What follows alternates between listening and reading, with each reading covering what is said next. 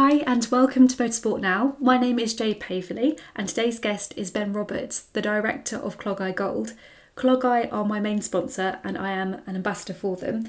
I wanted to share this other side of motorsport with you because Clogeye, being a jewellery company based in North Wales, obviously had nothing to do with motorsport, but they endorse in me as a motorsport person. So I thought it would be really interesting for people who are looking for sponsors just to see how Ben as a director looks for things in people and why he's endorsed in me, as I say, as a motorsport person. It might just give you some hints and tips in the future when you are looking for sponsorship. Ben is also car mad, so it's just nice to hear some of his stories.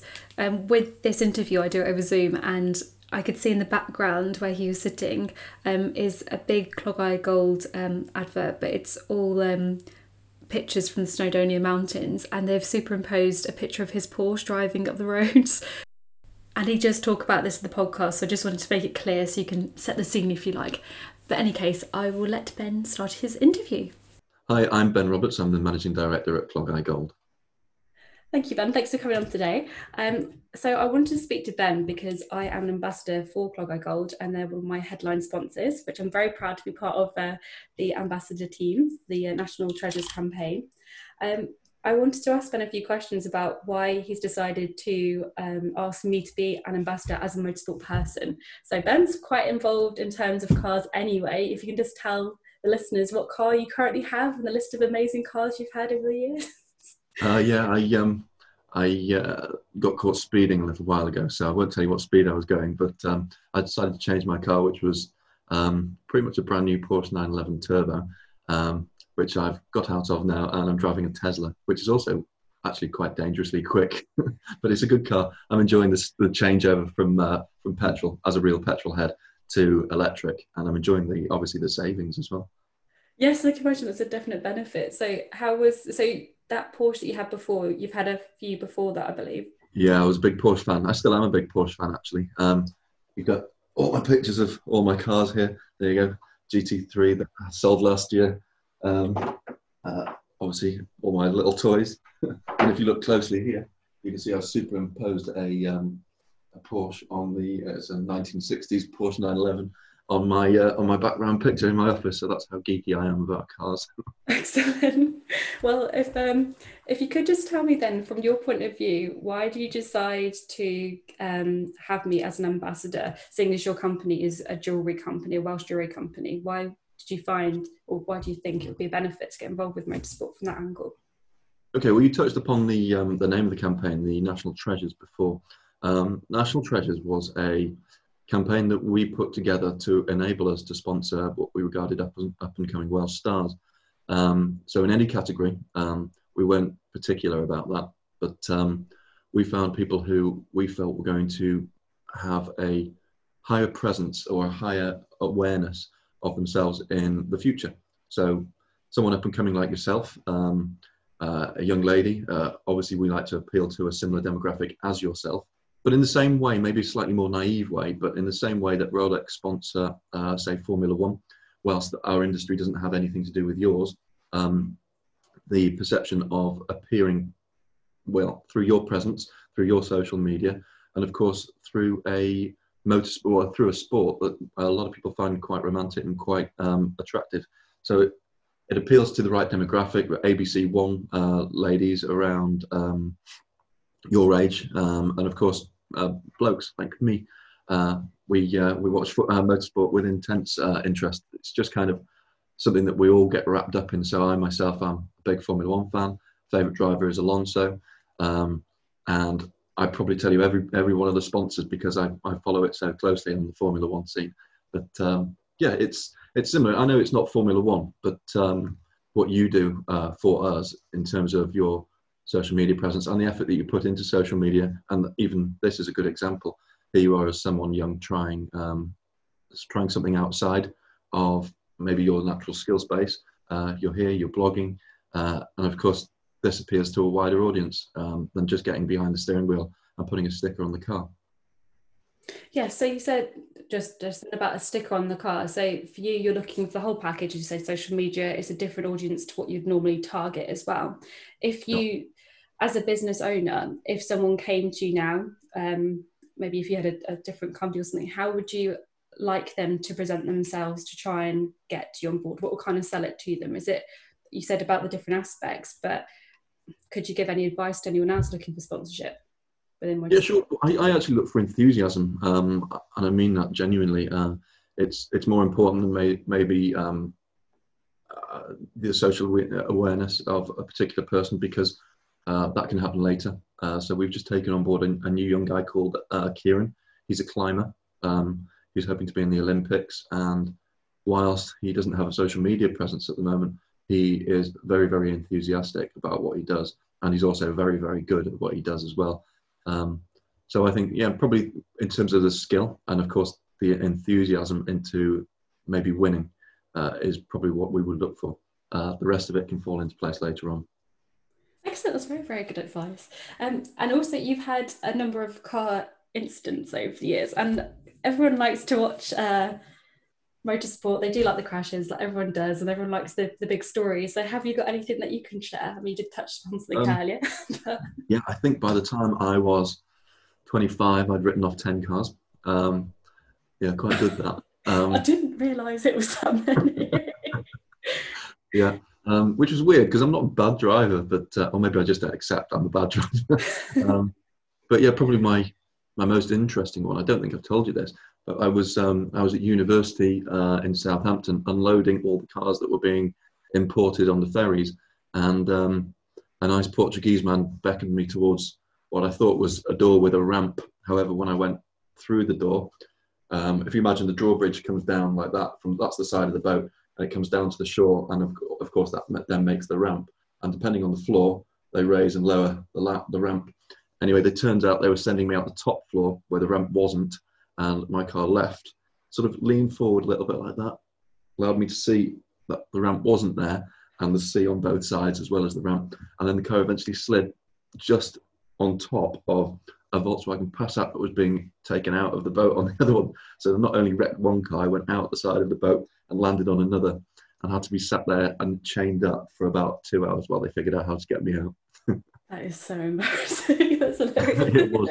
I had to sit there leaning forward over a steering wheel with the airbag that had exploded while everybody else tried to chain the car for 2 hours. Oh my God. At least, well, if that happened now, everyone would have their phones out and not actually bother to help. I don't think they'd just be filming it. And you said about you're very passionate about Formula One. Will you be watching this race that supposedly it's just going to be the teams that are competing and no spectators? Is that something that you watch? Are they talking about France? Is that right? I'm not sure. I'm not sure. Yeah, I think that's what they might do. I just, even watching the Formula One, there's a Formula One series on Netflix at the moment, and even watching that, it seems quite obscure how close people are in terms of proximity. How we quickly kind of learn to distance ourselves, and that becomes the norm. So seeing everybody hugging and high-fiving after a race just seems alien at the moment. So yeah, I think I would love them to find a way to make this work, and in the same way as football, playing behind closed doors might be the answer. It's just a big shame, isn't it? Because that's how the commercial side of the business works. You need those ticket sales, you need those sponsors to be seen on the track by actual human eyeballs, but rather than that happening, it looks like we're only going to see it through cameras, which is the next best thing, isn't it? But it's just a shame that it's not as fun. And how did you find it when you sat as a passenger in my Subaru when you came out to Charles Finney? Well, I probably never told you this, but I explained the difference between a fast driver and someone who knows what they're doing by explaining how you drive. I said it was interesting to see how you set the car up before you know it's going to take off, so that you land at the right angle. And I said to Kevin, our sales manager, I said, if you think you can drive fast, think again until you drive with Jade. I think I'll take that, definitely.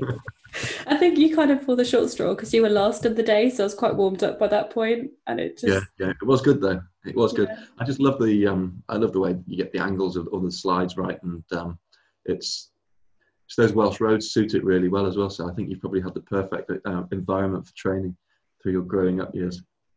Yes, it's interesting, isn't it? It's a very tricky road, that one. I've been doing quite a lot of, before this all kind of closed off, I've been down at the Forest Experience Rally School quite a lot in Mid Wales, and that's on a proper forest stage.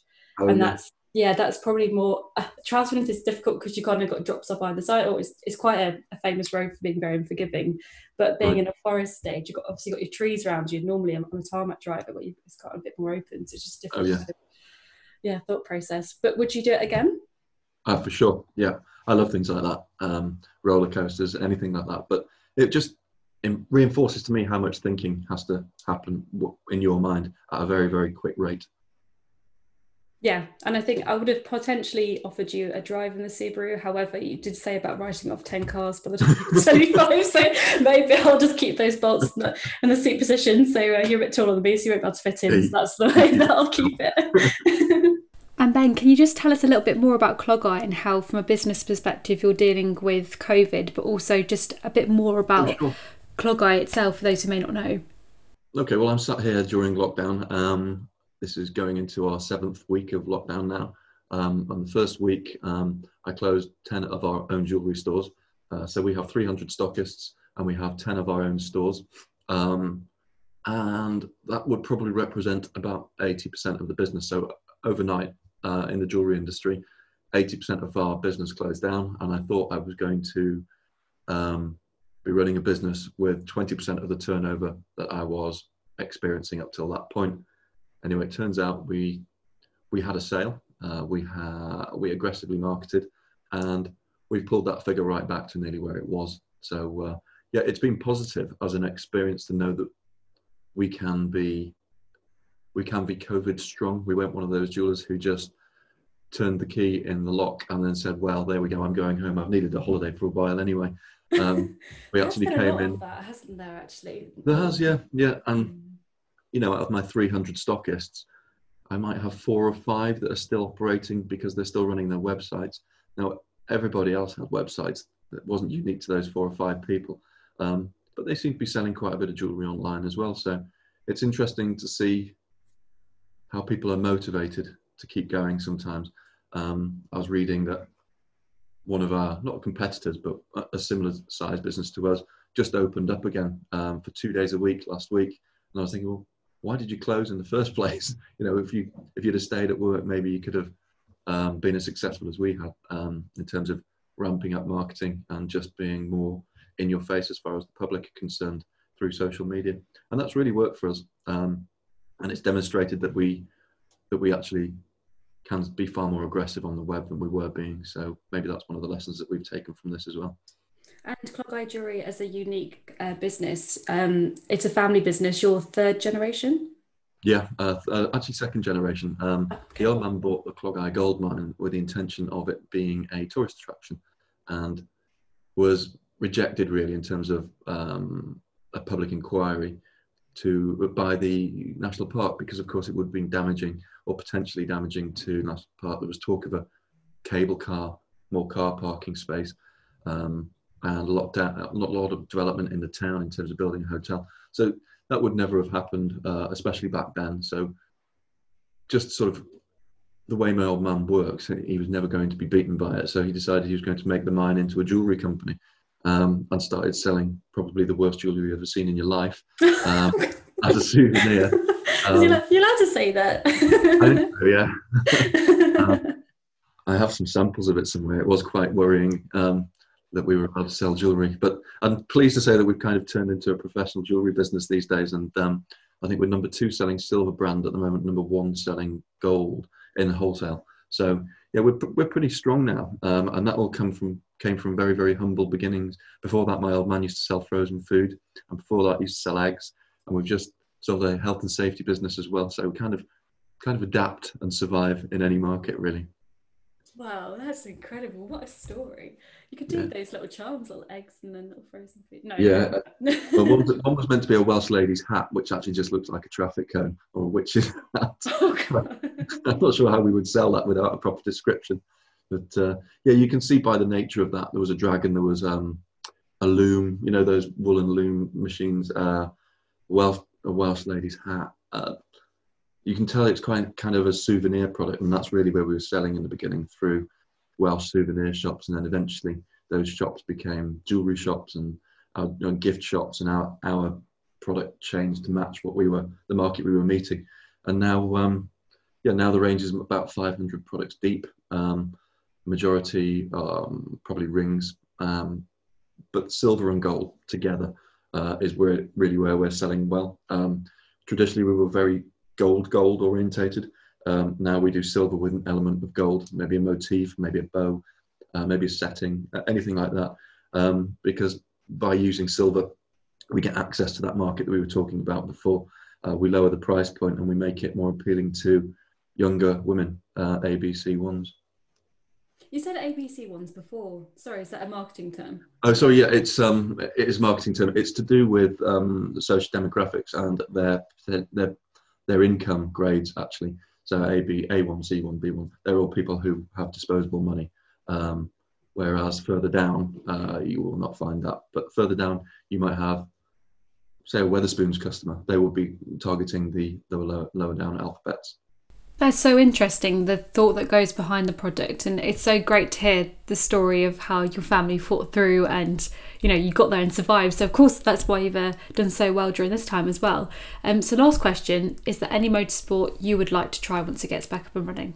I was going to go to watch one of the F1 races this year. Last year I did Monaco. The year before I did Silverstone. So I tried to do one a year. The year before that I did Monza.